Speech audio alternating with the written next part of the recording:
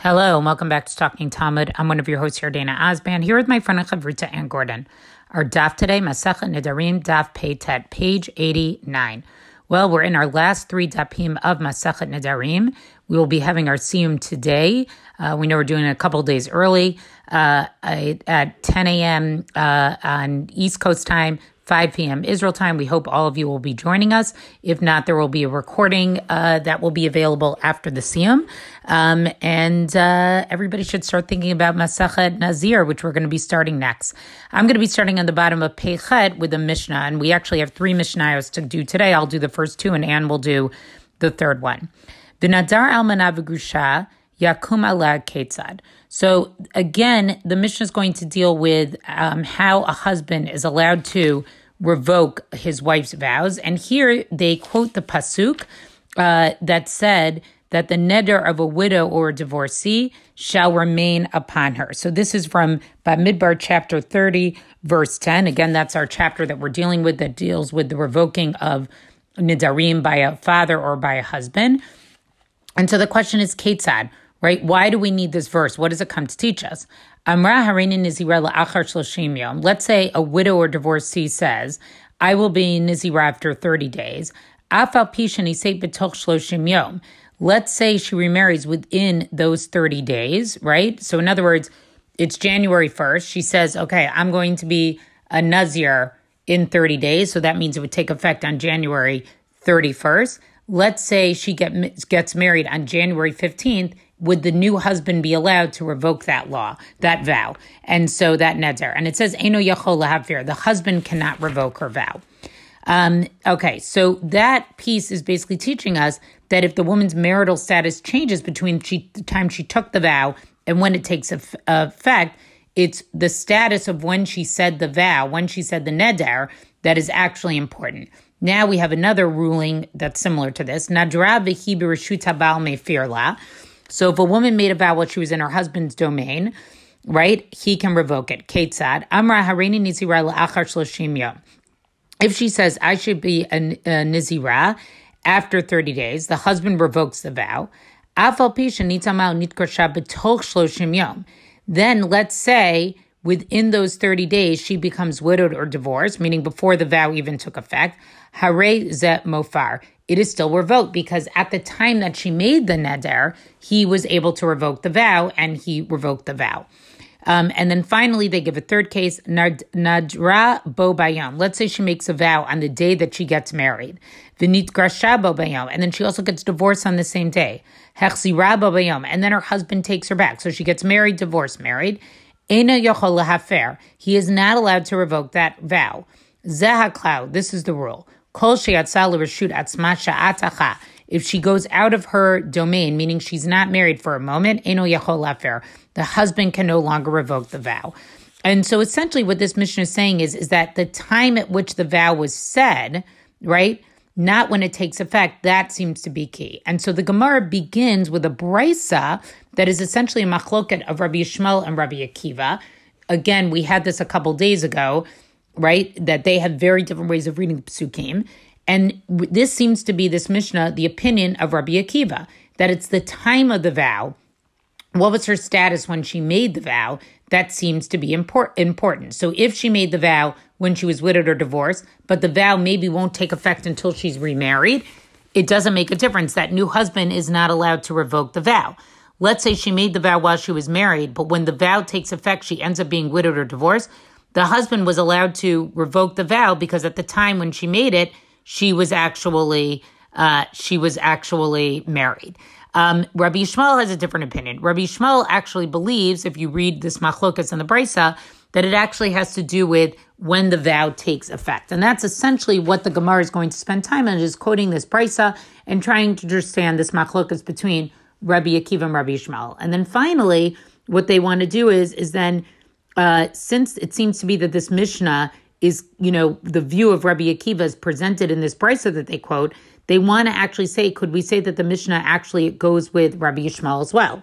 Amar Rav Chisda matninam Rabbi Akiva. He, right, the ton of our Mishnah is Rabbi Akiva, not Rabbi Yishmael. Abai Amar afilu tema Rabbi Yishmael. You could even say that our Mishnah could agree with Rabbi Yishmael. And how does he explain it? Matninan tlalya nafshe biyome. Our Mishnah refers to a case when she made herself dependent on the days. It's an exceptional case. She basically says the vow takes effect after a certain number of days. Breita Talia Nafsha B'Nisuin, whereas the Breita says she makes herself dependent on the state of her marriage. And because of this different, Abaye basically says about our Mishnah, Shamu Yomei Velo Nitgarsha, in the Mishnah's second case, right, where a married woman says the vow will take effect after 30 days, right? It's possible for those days to be completed without her being divorced. Shalmu Yomei Velo Mit Navsva. Whereas in our Mishnah's first case, where a woman was not married, right, and the vow was not scheduled to take effect for 30 days, it's possible for the dates to be completed without her being married. And so that's why in the Mishnah, even Rabbi Yishmael would agree that because in those cases, it's possible for that time fulfillment to take place with either her being married or not being married, this would be the exception to Rabbi Yishmael's general principle that it's when the vow takes effect. When it's very time dependent, even Rabbi Yishmael would agree, according to Abaye, that no, it's actually her status that's important. And then there's one other piece here that the Gemara wants to discuss, which is what case does it come to include by having that extra clause. So again, we see this machlokas, another machlokas between Rabbi Yishmael and Rabbi Akiva, that is sort of supposed to explain to us, right, why they seem to have this sort of, very different ways of interpreting the psukim. I'm going to move on then to the next Mishnah, Teisha Na'arot Nidarei Kayamim. And so now the Mishnah is going to list for us 9 different circumstances where an unmarried woman makes a neder, and there basically is no possibility of anybody revoking it. Okay, and what are they? The first 3 cases follow. Bogeret Vihi Yatoma, a Bogeret who's an orphan in her husband's lifetime. Okay, so in other words, the first 3 cases are all going to involve an orphan. So this would be a girl who entered Nisuin while she was still a Ne'ara. Okay, so she leaves her father's jurisdiction at the time of Nisuin, but she hasn't attained full maturity. So that's why she can be compared to an orphan who lacks a father, right? So this first case is basically somebody who made a vow after becoming a Bogeret. Since she left the jurisdiction of her father, this neder cannot be revoked, okay? But if she had made the vow before, but she's not fully married yet either. So that's the problem. She's sort of in this in-between phase. If she had made the vow before she was a Bogeret, right, she wouldn't even be, and that's what it means by an orphan in her father's lifetime. She also couldn't be revoked either, because this is the idea that if you would become an orphan in her father's lifetime, again, this is a girl who enters Nisuin while still a Na'ara, right? But she also was widowed or divorced. So she left her father's jurisdiction at the time of Nisuin, right? But she doesn't return when the marriage ends, but she's still not a full Bogeret. So either a Bogeret who's an orphan in her father's lifetime, Na'ara u'bagra v'hiyotama, a Na'ara who becomes a Bogeret and then becomes an orphan in her father's lifetime, Na'ara shelo bagra v'hiyotama, or a Na'ara who has not become a Bogeret, who is also an orphan in her father's lifetime. So again, these are all cases that involve that at some point she leaves her father's jurisdiction by becoming, Nisuin, becomes widowed or divorced. She doesn't go back to her father's jurisdiction, and she's sort of in this in-between where she sort of still has ownership agency over herself.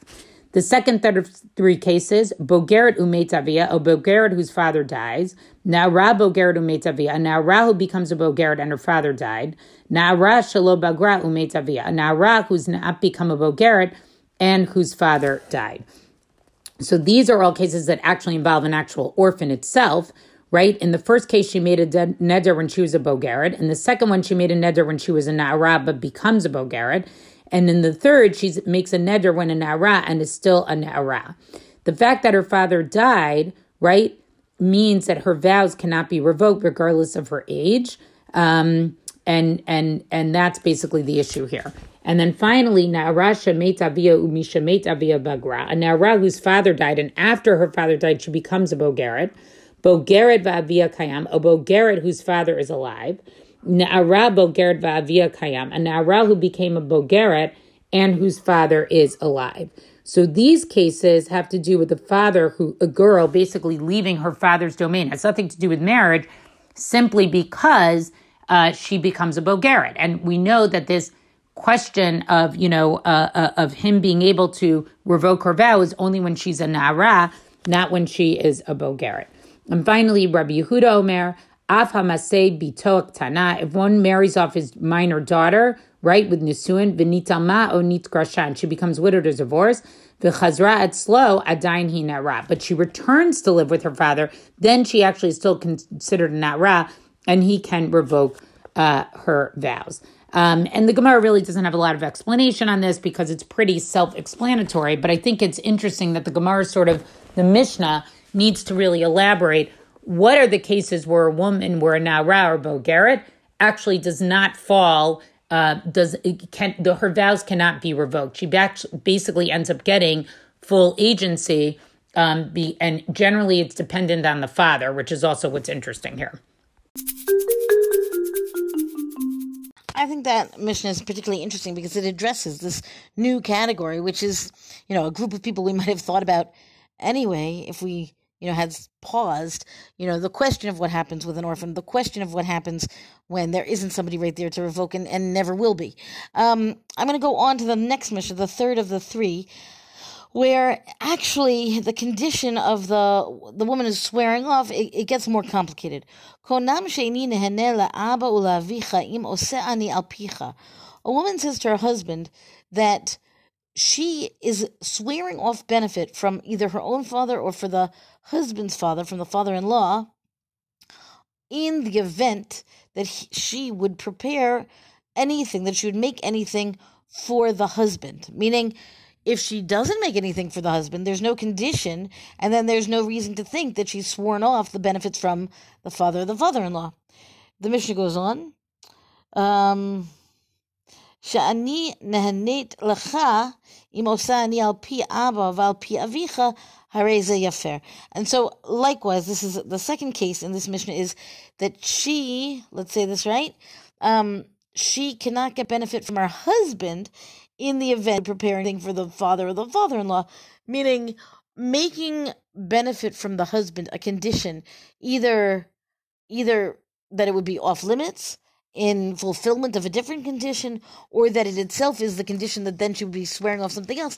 Both of those kinds of scenarios, which are a little bit complicated, are the kinds of scenarios where the husband would indeed revoke the vow. The Gemara here is going to explain this a bit. Tanya, she'enin henit la'abu lavicha, im ani osel avicha, right? It takes this, there's a Breita that has this same kind of case, and the Gemara explains it. Rabbi Natan Omer, lo yafer v'chachamim omrim yafer. Over there on the Breita, there's the question of whether the husband should revoke it is really a dispute between Rabbi Natan, can he do so or not, right? As the rabbis said that that he can revoke her vow. Rabbi Natan says the husband cannot revoke the vow. She's obligated to do a certain amount of preparation and so on for the husband. And then what happens is that would put her in a case of being prohibited for whatever from the father and the father-in-law. So, but the point is then that the husband could not revoke the vow because it doesn't go into effect until that condition is met, in which case there's nothing to revoke yet, right? Meaning the fact that she's made a conditional vow really kind of stirs the pot here in trying to figure out what his right, obligation, capacity here is to revoke the vow. The Breita goes on, Netula ani min ha-Yehudim im mishamashtacha. So here we've got a case where the woman says to her husband, I am going to be separated off from the Jews, all Jews, if I engage in sexual intercourse with you, meaning you, my husband, right? The point being that the idea that she's not going to be able to have sexual intercourse with any Jew. And then, again, it's a little bit of a tricky case. I'm going to read the words here again. Netula ani min ha-Yehudim. I'm kind of withdrawn from the Jews if I sleep with you, my husband. So what happens? Rabbi Natan Omer, lo yafer v'chachamim omrim yafer. Rabbi Natan says he cannot nullify this vow. Again, it's a conditional statement. And instead, she's going to sleep with her husband, as she's, expected, obligated to do by virtue of their marriage. And then, once she has done so, then she will be forbidden to all other Jews.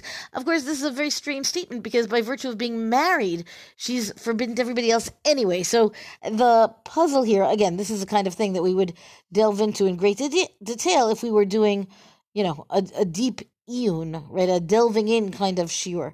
Of course, the rabbis say that he can revoke her vow because, we can go through all the reasons that we've talked about at length. He has a vested interest, excuse me, it's not serving her well, and so on. Okay, there's one last case here which kind of goes on to the next daf, but I'm going to read it anyway. Ho gavra de itasar, hanaita de alma. You'll notice we're in Aramaic now, right? We've got a narrative. There's a certain man here who took a vow, and the vow is that he's prohibiting from himself all the benefit from the world, that he's swearing off everything, if he would marry a woman when he had not yet learned halacha. Okay, this is again a kind of a sweeping statement that he says if he would marry this woman, if he hasn't learned the halacha, then he will be sworn off of any benefit in the whole world. How will that work? So he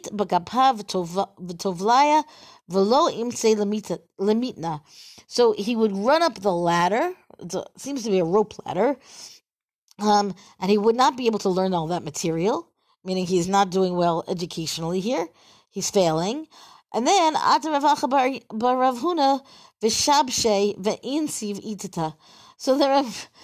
bar Rav Huna comes along, misleads him, lets him understand that if he took that vow, the vow would not take effect. And so then he ends up married to this woman, meaning kind of regardless of the fact that he had not learned this halacha. So I want to note that we're talking here about a case that really happened, right? And there's a lot of different ways that we can parse this particular passage. How much do we treat this as an event that happened? How much do we treat this ladder, this rope ladder? How much is it symbolic, right? And the commentaries will do indeed take different approaches to this particular passage. Just going on to the top of the next stuff, just to finish this off. Vesharke Tina. So what happens? Rav Acha bar Rav Huna, it's a very strange story. He smears him with clay. Tina, sometimes it's translated to be like a cement or something, like he's going to be dirty from this, right? And it's somehow supposed to protect him from the elements because he can't wear clothing anymore because he's sworn off any benefit from the world because he's married this woman. And then they bring this man before Rav Chisda. Note that the man does not have a name. Right? It's a terribly embarrassing situation that he got himself into. So the Gemara is kind of, I think, discreet in not naming him. So Rava says, meaning Rav Chisda is supposed to negate the vow, right? Because the vow is untenable. Right? He can't live without getting any benefit from the whole world all the time forever. So Rav says, who's wise enough here to take charge of this, if not Rav Acha bar Rav Huna? Meaning, why do you have to come to Rav Chisda? You've already got Rav Acha bar Rav Huna.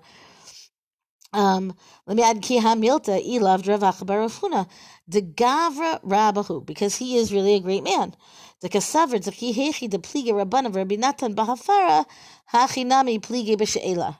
So what happens, they say that the same way that the Rabbanan, the rabbis, and Rabbi Natan, as we've seen, have this disagreement about when you could revoke a vow for this woman, for the woman who makes a vow. So likewise, there's a disagreement over when you have to go to the Chacham, to the halachic authority, to revoke a vow. So Rav Acha bar Rav Huna, right, might have seems to have engineered it to make sure that this vow would go into effect so that the man would then be in such a situation that he would have to go and ask for it to be dissolved, which is, you need a lot of first of all, tricky acumen to get to that conclusion, but also to make sure that this man is not stuck in the limbo of having made a vow that in the event that it would come to pass, he would be stuck in the vow.